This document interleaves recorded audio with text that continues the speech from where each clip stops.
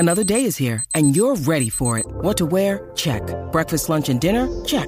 Planning for what's next and how to save for it? That's where Bank of America can help. For your financial to-dos, Bank of America has experts ready to help get you closer to your goals. Get started at one of our local financial centers or 24/7 in our mobile banking app. Find a location near you at bankofamerica.com/talktous. What would you like the power to do? Mobile banking requires downloading the app and is only available for select devices. Message and data rates may apply. Bank of America N.A., member FDIC. Hey everybody, before we get started, I want to give a huge shout out to our sponsor, Sportsman's Guide. Check out a link in the description below. Hey guys, welcome back to the Survival Show podcast. I'm producer Ben. And before we get into today's Manly Musings segment, let me just remind you to hit that subscribe button. That way, you never miss any of our segments or shows. As you listen today, I hope this segment gives you some great food for thought to chew on for your day ahead. All right, let's get into it. Here's the man, the myth, the legend, Master Craig.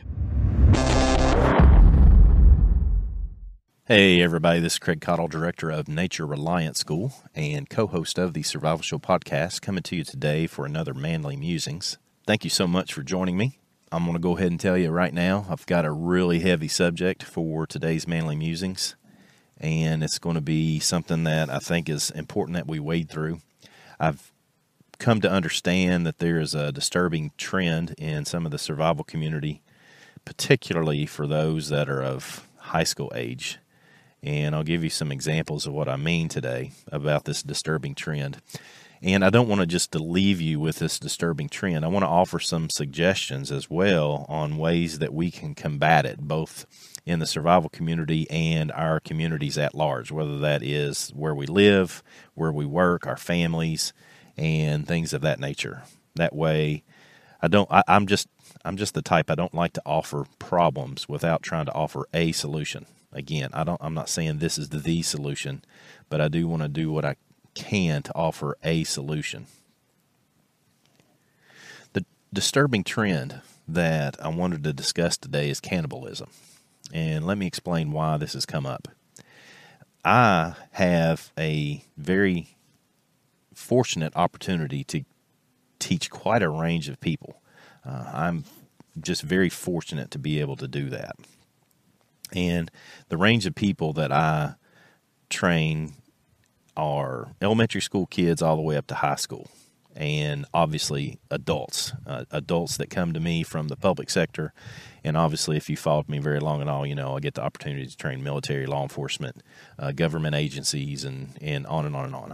I'm quite a range of people, particularly on survival and tracking and nature immersion and stuff of that nature. Now, with that said, my wife typically teaches the kiddos, particularly the young ones, middle school and on down. If there is a high school age group, then I go and train them typically. Last year, in the last 12 months, I taught 3 very specific groups that were all high school aged youth. 2 of them were at public libraries. 1 of them was at a school. And in all 3 of those groups, the topic of cannibalism came up, and it came up from them. They brought the topic up. And the first time it happened, I was actually incredibly disturbed by it, because the person that was asking me questions was not only asking questions for, what you may be sitting listening to this and think, well, this kid's needing attention. And I don't think this kid was seeking attention. I recognize when kids are seeking attention. This kid was actually processing the idea of cannibalism. And so I went home, obviously, and discussed it with my wife and my kiddos. My kids, they're both in their 20s now, and there's just a lot of things that I miss because I'm 50. And so I asked my kids about it, and they enlightened me about there's a couple of different, well, one's a TV show and the other's a social media presence that is promoting the idea of cannibalism. And a lot of high schoolers of that age and on up are just basically looking at cannibalism as if it is an option if things go bad. So yeah, that's obviously incredibly disturbing to me. And the more I thought about it, I thought, why is it disturbing to me? Is there a rule, a law? Is there a social norm that's being violated? Is there something against a religion that's being violated? And the answer to a lot of those questions is yeah. I mean, there's a lot of laws and suggestions out there that say that this is absolute no-no.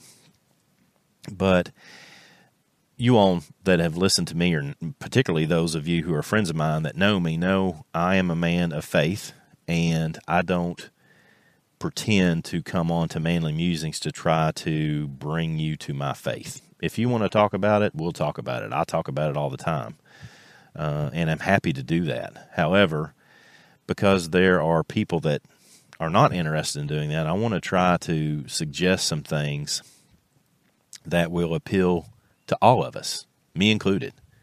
Those of you who have a faith and you're strong in your faith. And this idea that I want to suggest is just a code of honor or a code of virtues. Do you have one? Do you have certain lines that you know that you're never going to cross? Are there certain things that you know that you will do? Always, no matter what's going on. And I personally think that we all should. I think it's a vital aspect of running a proper society and a culture. If you get an opportunity to hang around military folks, they all have their own particular codes based upon their units, and they'll recite some of these codes, and it's vital to who it is that they are, what they are, and under the stress of battle, which we can equate to under the stress of a real-life survival situation where death may be imminent, are there things that we will just not do and instead take the risk of dying?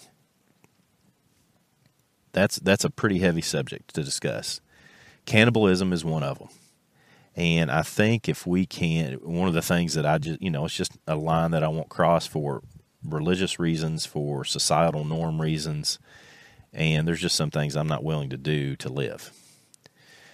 So many of you may have, and I don't know, maybe many is not right, but there was a movie that came out a few years ago called Act of Valor, and this movie, Act of Valor, basically was a narrative, a fictional narrative that followed along with some real-life Navy special warfare SEALs, and they went and in this movie they just followed along with these guys in a scripted piece to demonstrate the capabilities and some of the operational tempo of Navy SEALs. Very interesting movie from my perspective. May not have been to you, but that might not be your thing, but it is my kind of thing. But definitely it was a fictional work. And there's some things that I'm sure that were based upon missions that actually happened, but for the most part, the movie was a fictional work. But one of the things that was in that movie was a poem that is attributed to Tecumseh. Tecumseh was a Shawnee, and it may be that his name is more properly pronounced Tecumseh, and if you speak the Shawnee tongue, maybe Peshawar. I don't know. I'm not familiar with those languages, and so I'm not keen on being able to share that. But just realize that when you read something, for example, like Tecumseh's poem here, he said it in his native tongue. Somewhere, somebody has translated it, and how much was lost in translation, how much was gained in translation, as it's been passed down. If he even said this, how much has been changed. Now, whether a lot has been changed or not, the poem itself is inspirational in many ways from my perspective. I thought I would share it today and then use it as a launching pad for helping us to develop a code of conduct. This poem has been a part of things that I've shared for years teaching martial arts, and it's a very interesting piece, but I'll read it for you now. So live your life that the fear of death can never enter your heart. Trouble no one about their religion. Respect others in their view, and demand that they respect yours. Love your life. Perfect your life. Beautify all things in your life. Seek to make your life long in its purpose in the service of your people. Prepare a noble death song for the day when you go over the great divide. Always give a word or a sign of salute when meeting or passing a friend, even a stranger, when in a lonely place. Show respect to all people and grovel to none. When you arise in the morning, give thanks for the food and for the joy of living. If you see no reason for giving thanks, the fault lies only in yourself. Abuse no one and no thing, for abuse turns the wise ones to fools and robs the spirit of its vision. When it comes your time to die, be not like those whose hearts are filled with the fear of death, so that when their time comes, they weep and pray for a little more time to live their lives over again in a different way. Sing your death song and die like a hero going home. So again, I'm sure no matter what your religion is, you probably find parallels to what Tecumseh was saying to your own. I certainly do. And so that sort of training from Scripture and my particular faith supersedes what he says, in my opinion. But without a doubt, he has a voice and has put together, and again, whoever translated this and put it together has put something together that's quite frankly very inspirational. So how does this all apply to cannibalism? Well, it is my observation that these youth, these high school aged youth that I have worked with, when it came to this topic of cannibalism, I would say things like, well, that's just a line that I'm not going to cross. That's not something that I'm willing to consider. And these high school age kids, and again, I teach a lot of these kids, so a lot of you are probably thinking, well, this guy's out of touch. He doesn't know how to read kids. Trust me, I'm not that completely out of touch, and I know how to read kids. I know how to read humans. I'm sure some of them were trying to get attention, but there were a few of them that were very seriously all about, if something happens, they're just going to eat other humans. They have no code of conduct. They have no societal conduct. They have no warrior's code, for example. They have no code of honor that their family has taught them. You know, my wife and daughter just recently spent a couple days back in the mountains of eastern Kentucky where my wife was born. My daughter had not been there since she was an incredibly small child. And when she got down there and spent a couple of days with family and friends in that part of the world, there was just some things that my daughter came back saying, you know, I understand a little bit more about myself. And without a doubt, that's true for all of us.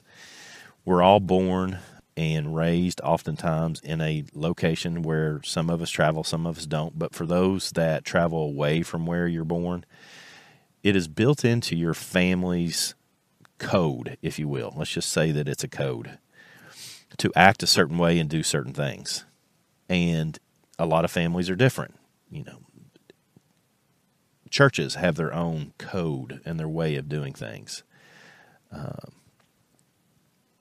Temples have their own way of code of doing things. Workplaces, military units, families in general, a lot of times have a code that is built into their emotional and societal makeup. And I think that's important. I think it's vitally important. There are some things that we all need to consider. And I'm telling you right now, if you're listening to this, you need to consider what your code is. What kind of things will you do? What kind of things will you say? What kind of lines will you cross? What kind of lines will you never cross under any circumstances? I think this is all very vitally important for us to consider. These kids that I'm speaking of don't have a code. They just simply did not have a code of conduct. Their family was not raising them and never talked to their family. I can't imagine anybody accepting cannibalism as just a means of, hey, this is what I'm going to do so that I don't die. It seems to me that that is an incredibly desperate move. And much like our poem that I shared before with you, one way that Tecumseh presented this, I'll read this again. When it comes your time to die, be not like those whose hearts are filled with the fear of death. That fear of death, I think, is very important, you all. So that when their time comes, they weep and pray for a little more time to live their lives over again in a different way. That's what I mean by they weep, they pray, they eat other humans, or at least they open themselves up to that possibility. But instead, sing your death song and die like a hero going home. Tecumseh acknowledges an afterlife, and I think we should at least consider that. That's obviously where religion comes in. The afterlife is typically a topic of discussion for people in their own faith, in their own religion, and I think it's something that we all should at least consider. Even those of us that don't have a religion or don't have a faith, I think it's something that we should consider, the afterlife. And what does it mean? What kind of things are we willing to go against societal norms to go against? Are we only going to follow man's laws? This comes up a lot, and it's been heavy on me for last week, this idea of code. I've had some people that are close to me, that in my mind, that are very close to me, that have broken that code with me. There's a code of conduct between friends. There's a code of conduct between what is typically referred to as brothers, whether they're by blood or just friendship, somebody that you would refer to and consider a brother. And I've had some people that have gone against that. They have broke that code. For example, I'm not saying this is what's happened to me, but loyalty is a big thing. There's a lot of terms that come up with a discussion on virtue. Here's a few that I taught for years through a martial arts program that I developed. Loyalty, integrity, charity, sincerity, honor, bravery, courtesy. Maybe I'll break each of those down someday. But loyalty, how far do you take it? How far are you loyal to a friend? Is it worth breaking that loyalty so that you can make some more money? Are there things that you would do to make money, to advance your career, to live, for example, and go against a code? Some people obviously do that sort of thing. Charity. Do we offer ourselves as servants to others, or are we servants to only ourselves? These are all heavy subjects, I know. Very heavy subjects. They've weighed heavily on me over the last couple of weeks due to, obviously, some of these things that I've been mentioning. So, I've got a story for you. I'm going to share a story that illustrates these points. I love storytelling, and I'm not saying I'm good at it, but I do love telling stories because there's a lot of times that metaphorical stories that teach us a lesson are our best way to communicate these. So, the story actually comes from a book called The King and the Hawk. It's a kid's book. And you can find this book. You can read it to your kids, but I'm going to share this story. It might be even better instead of getting the book and reading it, although I'm a big fan of authors. Go ahead and buy the book and read the book, but just read it and then tell the story to your kids and see how it works for you. The story is about a young boy, basically, that was in a particular area, and there was a long valley that had a spring in it, and this is from many, many years ago. And while he was drinking from a spring out in the middle of the wilderness, he recognized that this is probably the tastiest spring that he had ever visited in his life when he was a young boy. Now, this young boy grew up to become a warrior, and that warrior grew up to become a general. But in this in-between time, his people, his community, had been removed from their homeland. And so he no longer had access to this spring. And one of the things that he determined to do as a warrior, as a general of his army, was to take his people back to their homeland. So he did that.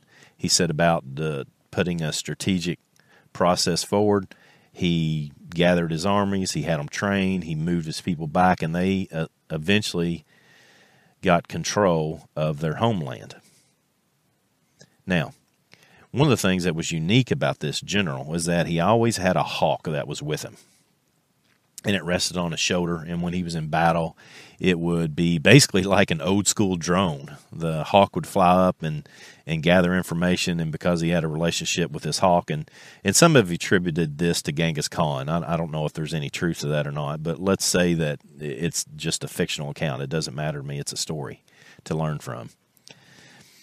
So in this process, he had developed an incredibly strong and two-way street relationship with this hawk. So he could understand the hawk and the hawk could understand him.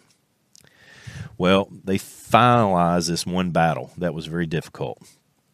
And he pulled his highest ranking officers to him and said, okay, there's 4 directions right here. I want all of us to go out in 4 different directions.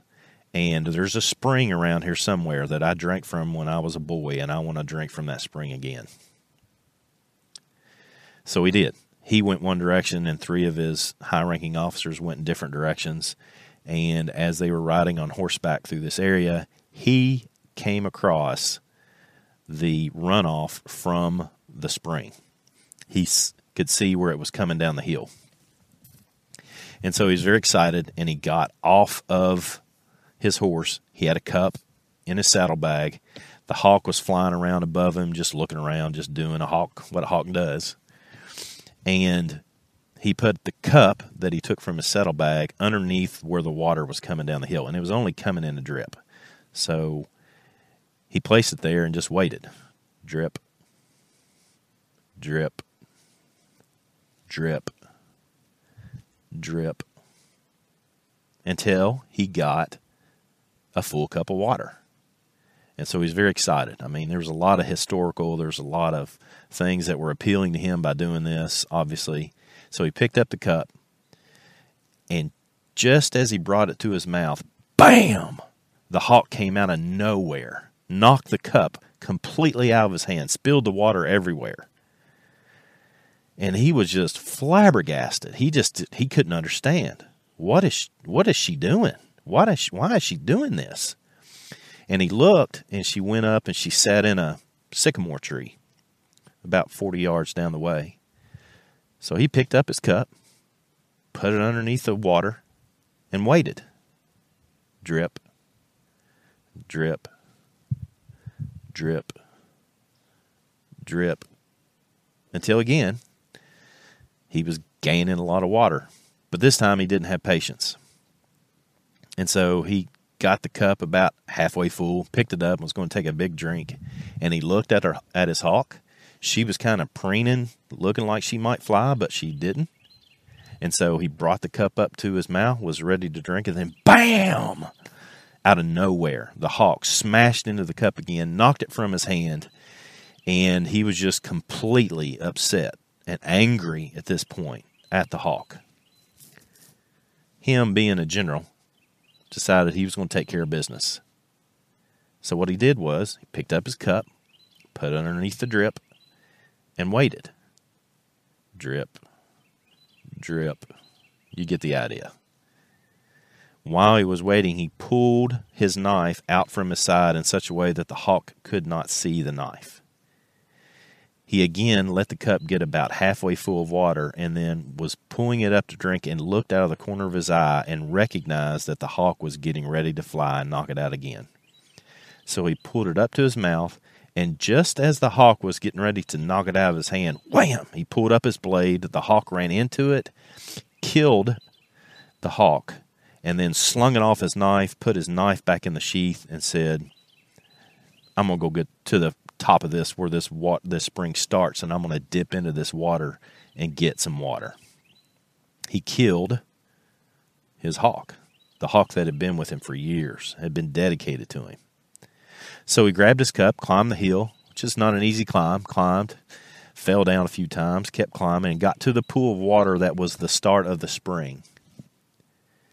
And just as he was about to dip his cup into the spring, he noticed that there was a dead, venomous snake in the water.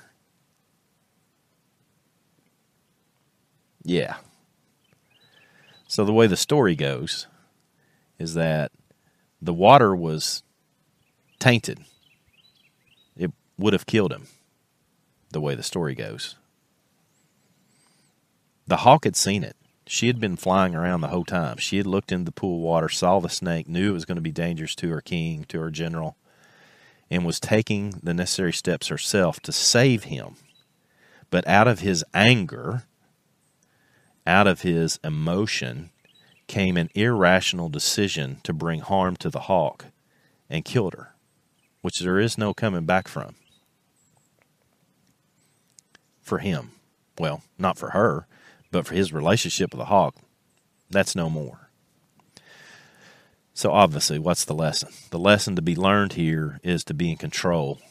Look at things from an analytical perspective as best you can. Consider all the emotional ramifications. Develop a code of honor that is based upon your faith, your religion, your way of life, your family, your lineage, your great-grandfather, your whoever it might be. Have a code of honor by which you live so that you can handle yourself appropriately when the time comes under stress, particularly under stress of imminent death.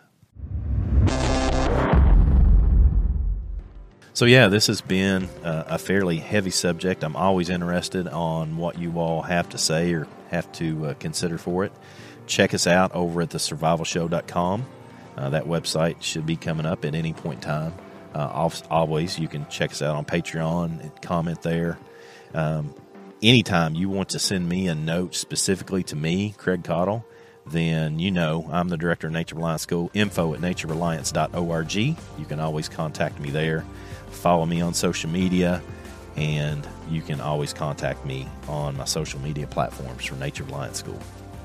Thanks for being with me, and look forward to chatting with you again soon. Maybe the next time I'll come in, I'll try to come in and not have such a heavy subject.